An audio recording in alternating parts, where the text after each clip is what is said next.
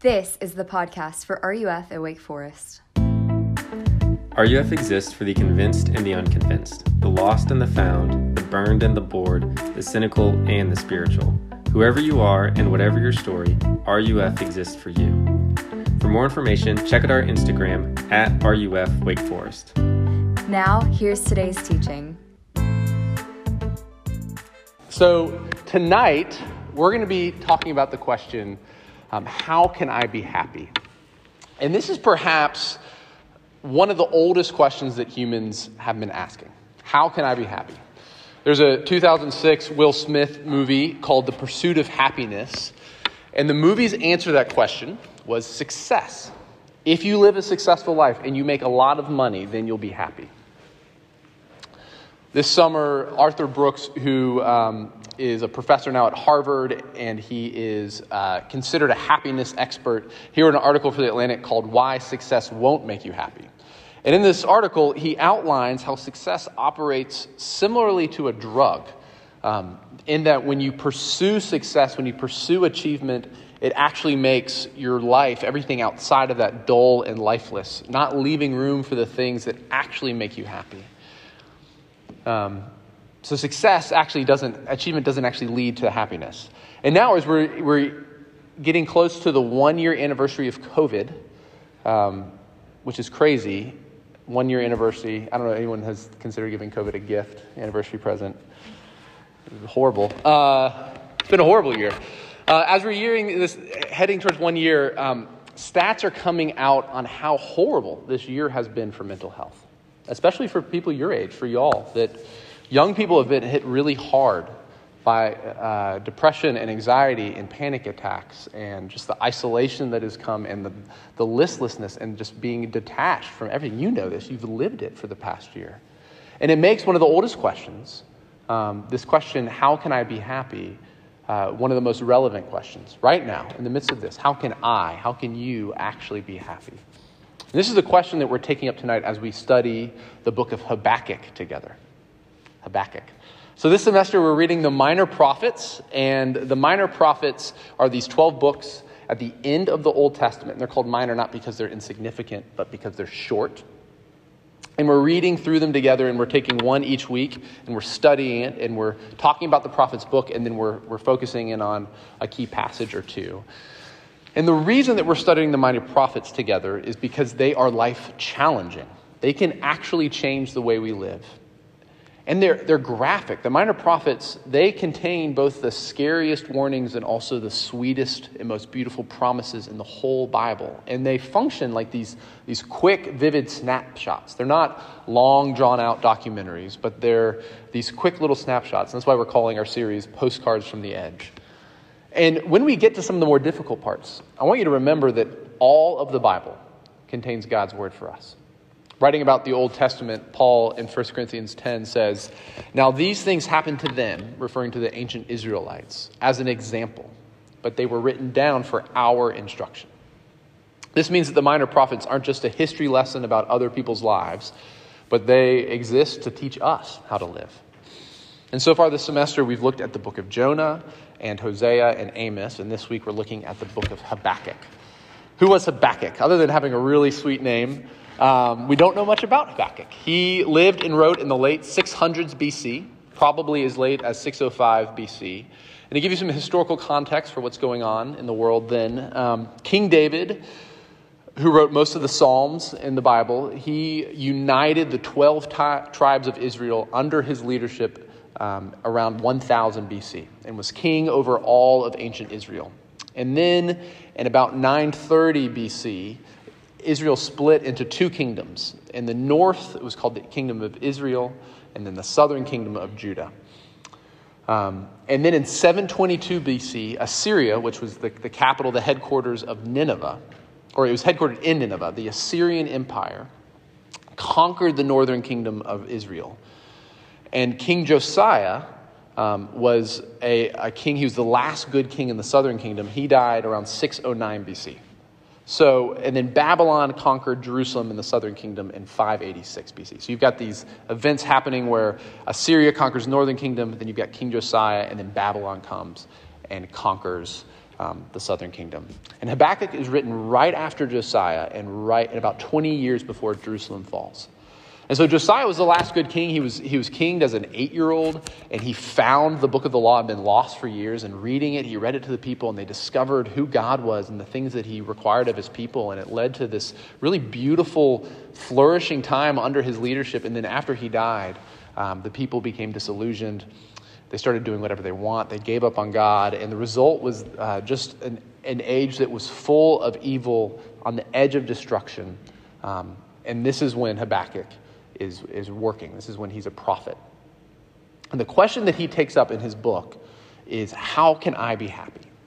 In the face of all of the chaos and uncertainty and evil in the world, how can I be happy? How can I have and sustain real happiness in the midst of my circumstances, despite my circumstances? This is the question that Habakkuk asks. And in the book, we're given God's answer. And it's a short book. It's only 3 chapters. And it records this back and forth conversation between Habakkuk and God. We get these complaints from Habakkuk. He sees the evil and the wickedness of the people around him, and he complains to God, and then God responds. And so tonight we're going to read a section from the very beginning of the book, and then we're going to read the section from the very end of the book. So I'm going to read Habakkuk 1, verses 2 through 8, and then chapter 3, verses 16 through 19. And I think, are you going to put that up on there it is. It's on the screen. Magic. Okay. Habakkuk 1, verses 2 through 4, and then chapter 3, verses 16 through 19. This is God's word for us tonight. It is trustworthy and true, and he gives it to us in love. This is Habakkuk complaining to the Lord. He says, "O Lord, how long shall I cry for help, and you will not hear? Or cry to you violence, and you will not save? Why do you make me see iniquity? Why do you idly look at wrong? Destruction and violence are before me. Strife and contention arise. So the law is paralyzed, and justice never goes forth. For the wicked surround the righteous, so justice goes forth perverted." And then chapter 3, verse 16. "I hear and my body trembles. My lips quiver at the sound. Rottenness enters into my bones. My legs tremble beneath me. Yet I will quietly wait for the day of trouble to come upon people who invade us. Though the fig tree should not blossom, nor fruit be on the vines, the produce of the olive fail, and the fields yield no food, the flock be cut off from the fold, and there be no herd in the stalls. Yet I will rejoice in the Lord. I will take joy in the God of my salvation. God, the Lord, is my strength. He makes my feet like the deer's. He makes me tread on my high places." This is the word of the Lord. Thanks be to God. So what I want us to see tonight as we look at this is, whatever your circumstances, whatever life throws your way, true happiness can be yours. And Habakkuk shows us that true happiness comes through being in direct contact with the living God. And this happens by remembering God's goodness, by rejoicing in God's goodness, and by resting in God's goodness. So first, remembering God's goodness. Habakkuk begins with this line, "O Lord, how long shall I cry to you for help, and you will not hear?" And this cry, "how long?" it's a really honest cry, isn't it? It's just this exasperation of being tired of waiting. How long, O Lord? And this cry, "how long?" is on the lips of God's people 59 times in the Bible. And then we see in the New Testament, Jesus actually cries this himself 5 times. How long? It's a common longing. And you get this. How long? When is it going to be better? When are things going to go back to normal? When will my anxiety stop? When will injustice end? When will this suffering be over? When will my family stop fighting? How long? And at the end of the book, we see this curious turn. In chapter 3, verse 17, Habakkuk lays out the absolute worst case scenario. He says there could be no figs on the fig trees, no grapes on the grapevine, no olives on the olive trees, no animals in the fields or the stalls. He's saying absolutely no food, no economic production, complete and utter famine.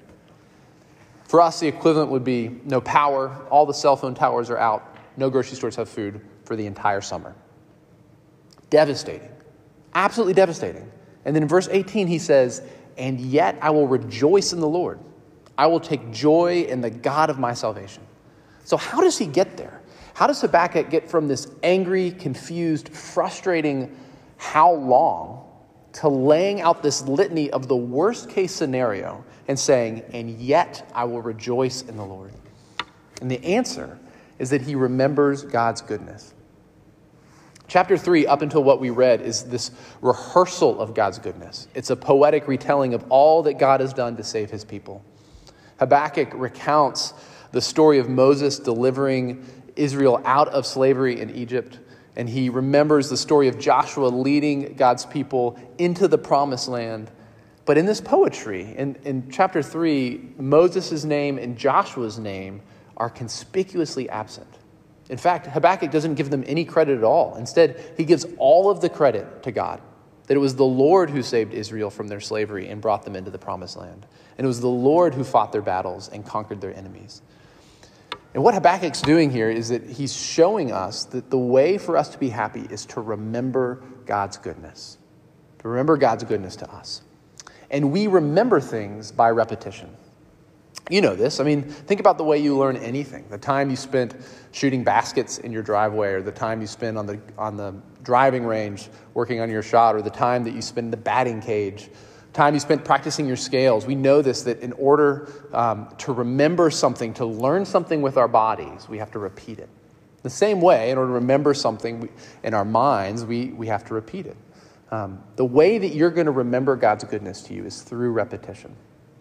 So that can look like reading God's promises and remembering them, studying the Bible, listening to good sermons, praying the Lord's Prayer, reading the Psalms, doing this alone, doing it together, starting a Bible reading plan, listening to the Bible. The Bible app has the ability to listen to it, watching videos from the Bible Project, reading devotional books, just finding ways to have repetition of God's goodness to you.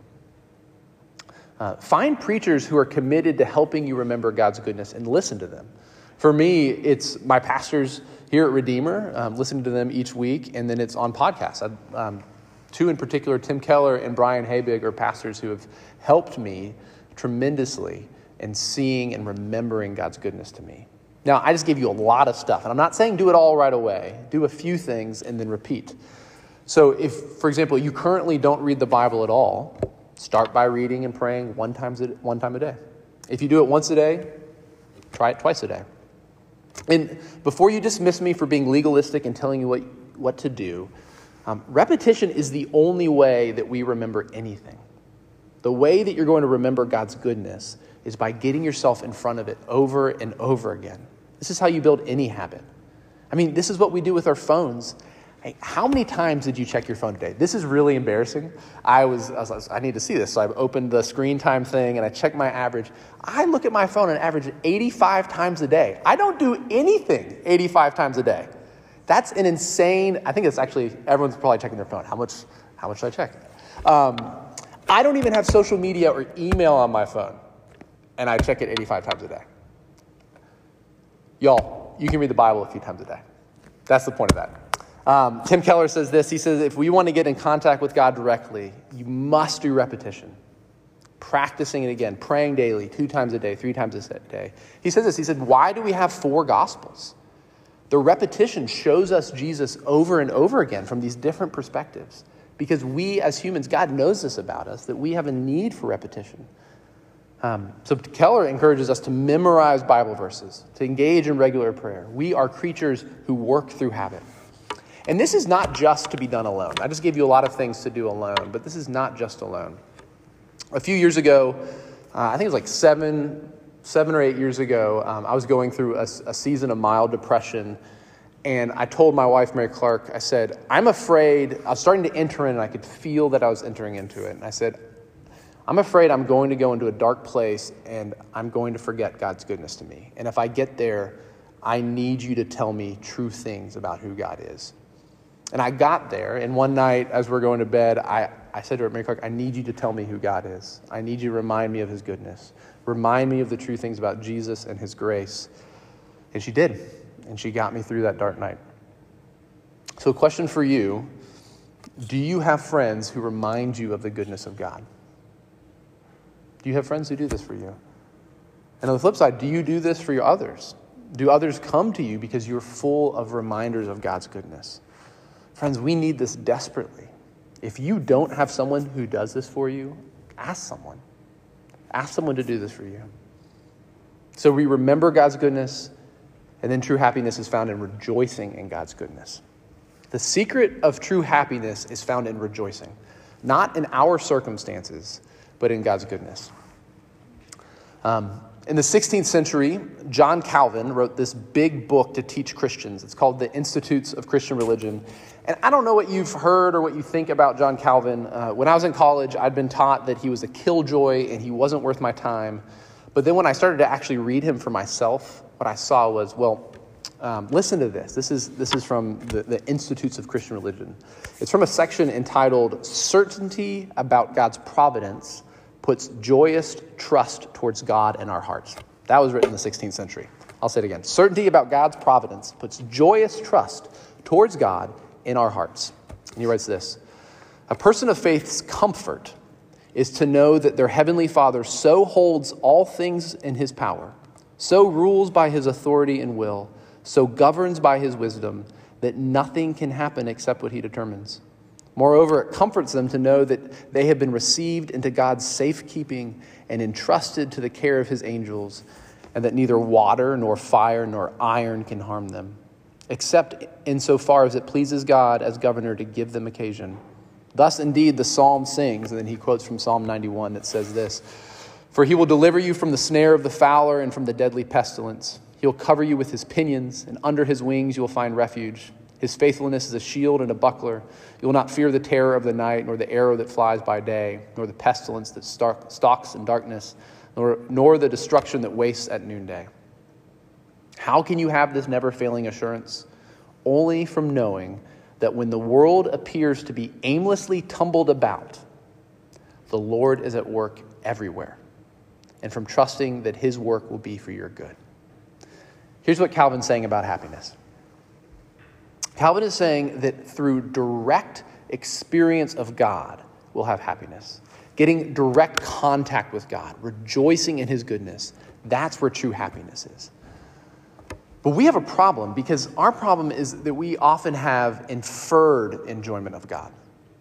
As one pastor puts it, an inferred enjoyment of God means that we enjoy God through the good gifts that he gives us. So our experience of enjoyment of God, we enjoy God through the good things he gives us, like family, our friends, or warm clothes, roof over our heads, food, material possessions, the strength in our bodies, our physical health, anything that we're thanking God for. That's how we experience him, through his gifts. And we receive these as gifts from God, as we should. They are gifts, and we enjoy God through them. But that's an inferred enjoyment. It's not direct. And so what ends up happening is our enjoyment of God is tied to our circumstances. We enjoy God because of the good thing he gives us, which isn't necessarily a bad thing. But what's going to happen when your circumstances change? So the question is, how do you have a happiness that's independent from your circumstances? A happiness that is safeguarded from the good things in your life? Friends, you need a direct enjoyment of God. Enjoying God for who he is, not for what he gives you. It's kind of like having an uncle who gives you money at Christmas, but you don't actually have a relationship with this uncle. And I think this is often how we think about God, that we think, okay, John, he's giving me good stuff. I'm getting a good education. I've got my health. I've got friends. Things are going well. It's kind of like an uncle who, he gives me $100 at Thanksgiving or Christmas. We're good. I don't really want to know that uncle. It's kind of creepy. But he gives me $100, so we're good. And I think that's how we think God is, that we really think that the best we can get from him is what he's giving us right now. That he really is, if we got to know him, we just kind of wish that we'd stayed with the $100 and smells bad, I don't think that's what God is like. Last week, I heard a story that is one of the most moving pieces of church history. A story of a man named Alan Gardiner, who was a British missionary who died in 1851 on an uninhabited island off the tip of South America. He and his crew all died one at a time of starvation. And his journals were recovered, and as he was dying, with no one around him and everyone else having died before him, this is what he wrote. He wrote down Psalm 34:10, which says, "The lions may grow weak and hungry, but they that seek the Lord lack no good thing. And beneath it, he wrote, I am overwhelmed with a sense of the goodness of God. Got this man who's dying of starvation. His body's broken. He's dying. He wanted to be a missionary.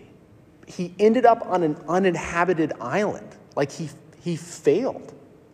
He didn't get to see anybody. There was no one there. He didn't achieve what he hoped for. Completely unsuccessful. According to a modern standpoint, his life was a total failure and waste. But he, as he's dying, was overwhelmed with the goodness of God. See, you and I, we think that the goodness of God is only inferred. It's inferred from the good things he gives to us. I think that's how we do it. We say, God's been good to me. We mean good things are happening and I can infer that God is good. Alan Gardner must have gotten in contact with God. The real God, not inferred contact, but close contact. He was overwhelmed with the goodness of God and rejoiced in God's goodness to him. In chapter 2, Habakkuk recounts his circumstances.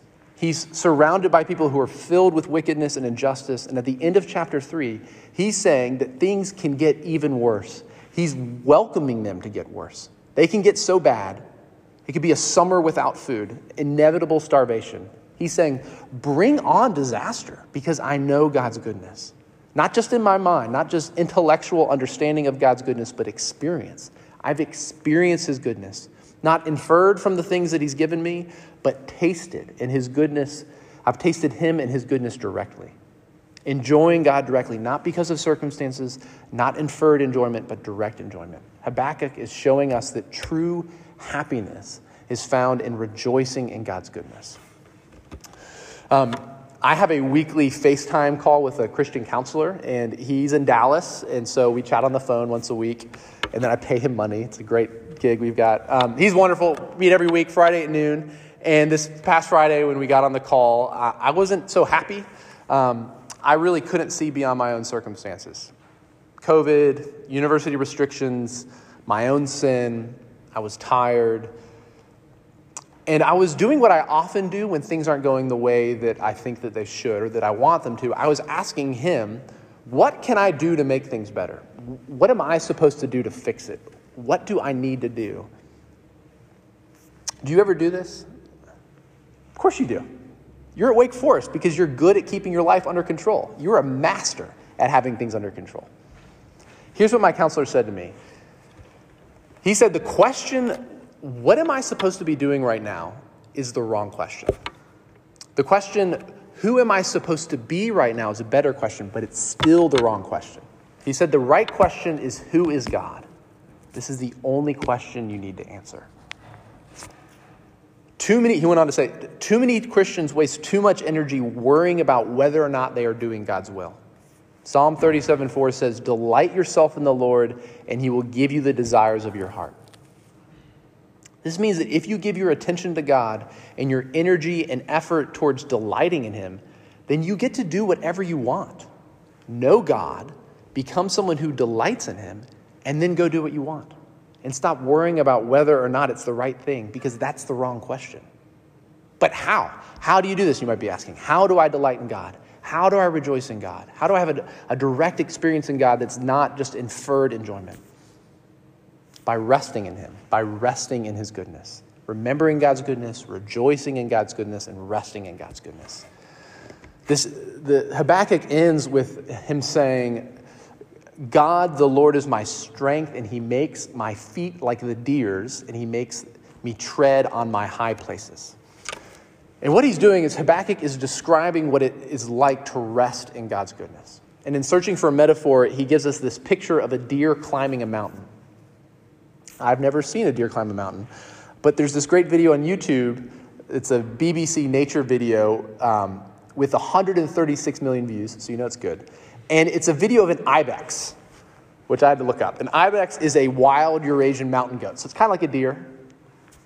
Well, it's like a deer. So this ibex is climbing this stone dam that's like just a sheer face, and he's walking with his little ibex feet up the side of this sheer wall, And the reason he does this is he does it monthly. He's got his little baby goat with him, and they're going to lick the water that trickles down because it has minerals in it that they need to survive. So they climb the sheer face of this wall, their little hoofs, just to lick the wall. It's this great video, but it's terrifying because the camera angle has that it is a sheer cliff. But the feet of this ibex, the feet of this deer, are completely sure. He has this deer, I mean, you could say, he has an unwavering faith in his feet. Like his feet are steady and they can support his weight on the razor's edge of these footholds. So why is this the metaphor that Habakkuk gives us? The most famous verse from Habakkuk comes in the 2nd chapter. And if you remember, Habakkuk is crying out, "How long, O Lord?" And then God responds in chapter 2, verse 3, and he says, "If it seems slow, keep waiting. I don't lie." And then in verse 4, God says to Habakkuk, "The righteous shall live by faith." And this statement, "the righteous shall live by faith," this statement is the linchpin of the book. It's the linchpin of the Bible. It's the secret of happiness. The righteous shall live by faith. What does this mean? Righteous and righteousness are words that are not very familiar to us. It's an old word that means wholeness or enoughness. And this quest for wholeness, this quest for enoughness, feeling like you're enough, it's a universal quest. The longing to feel like you're enough, that you've got what it takes. This is what the Bible's talking about when it talks about being righteous. A friend of mine, Dave Zoll, wrote a book a couple years ago called Seculosity. It's a wonderful book. And in this book, he probes this question, claiming that this is the fundamental question to human existence that all of us are trying to answer all day long. How do I know that I'm enough? All of us are scrambling to be successful enough, happy enough, thin enough, put together enough, strong enough, funny enough, wealthy enough, influential enough, desired enough, woke enough, good enough, smart enough. The list goes on because we believe intuitively that if we reach some benchmark in our minds, if we arrived, that if we got enough, that we'd actually be enough. But here's the problem with this. We never quite arrive at enough. And people are suffering and dying under the torture of the fantasy self that they're failing to become. And I've heard a religious version of this. It says, I used to feel like I'm not enough, but God tells me that I'm enough. So now I'm enough. And I'm sorry, but I just don't think this is right. Because in my experience, I am pretty confident that I'm not enough. And every honest human I've ever met knows that they're not enough either. The enoughness that you long for, the enoughness that all of us long for, the Bible calls this righteousness.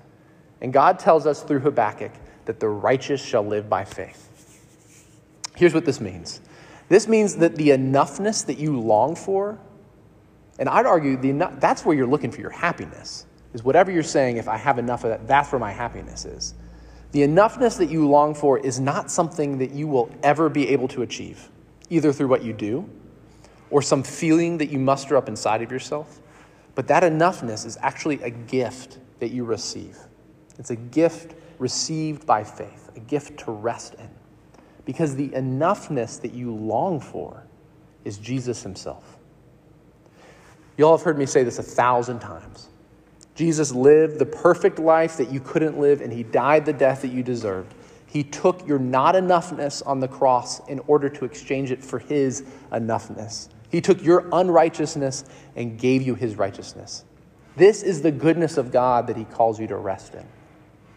See, the Christian faith claims that God's goodness is revealed to us in the person of Jesus Christ, who was born into this world to be God's goodness with you, who suffered and died in our place on the cross to be God's goodness to you, who was raised from the dead on the third day in accordance with the scripture to be God's goodness for you, who sent his Holy Spirit to dwell in you because he refuses to be God's goodness without you, who empowers the church by that same Spirit because he longs to be God's goodness through you, and who will one day return to make all things new because his goodness is for you forever. True happiness comes by resting in God's goodness because true righteousness isn't something you can achieve. It's only something you receive. How? 2 Corinthians 5:21, Paul writes, he made him who knew no sin to become sin for us so that in him we might become the righteousness of God. Jesus Christ was enough. He is enough, perfectly righteous. On the cross, he took your sin and he gives you his righteousness. And living by faith means trust falling into him. Trusting those little deer feet to carry you up the sheer wall of the dam, letting yourself collapse into the arms of Jesus who will catch you. True happiness comes through resting in God's goodness. All right, I'm wrapping up here.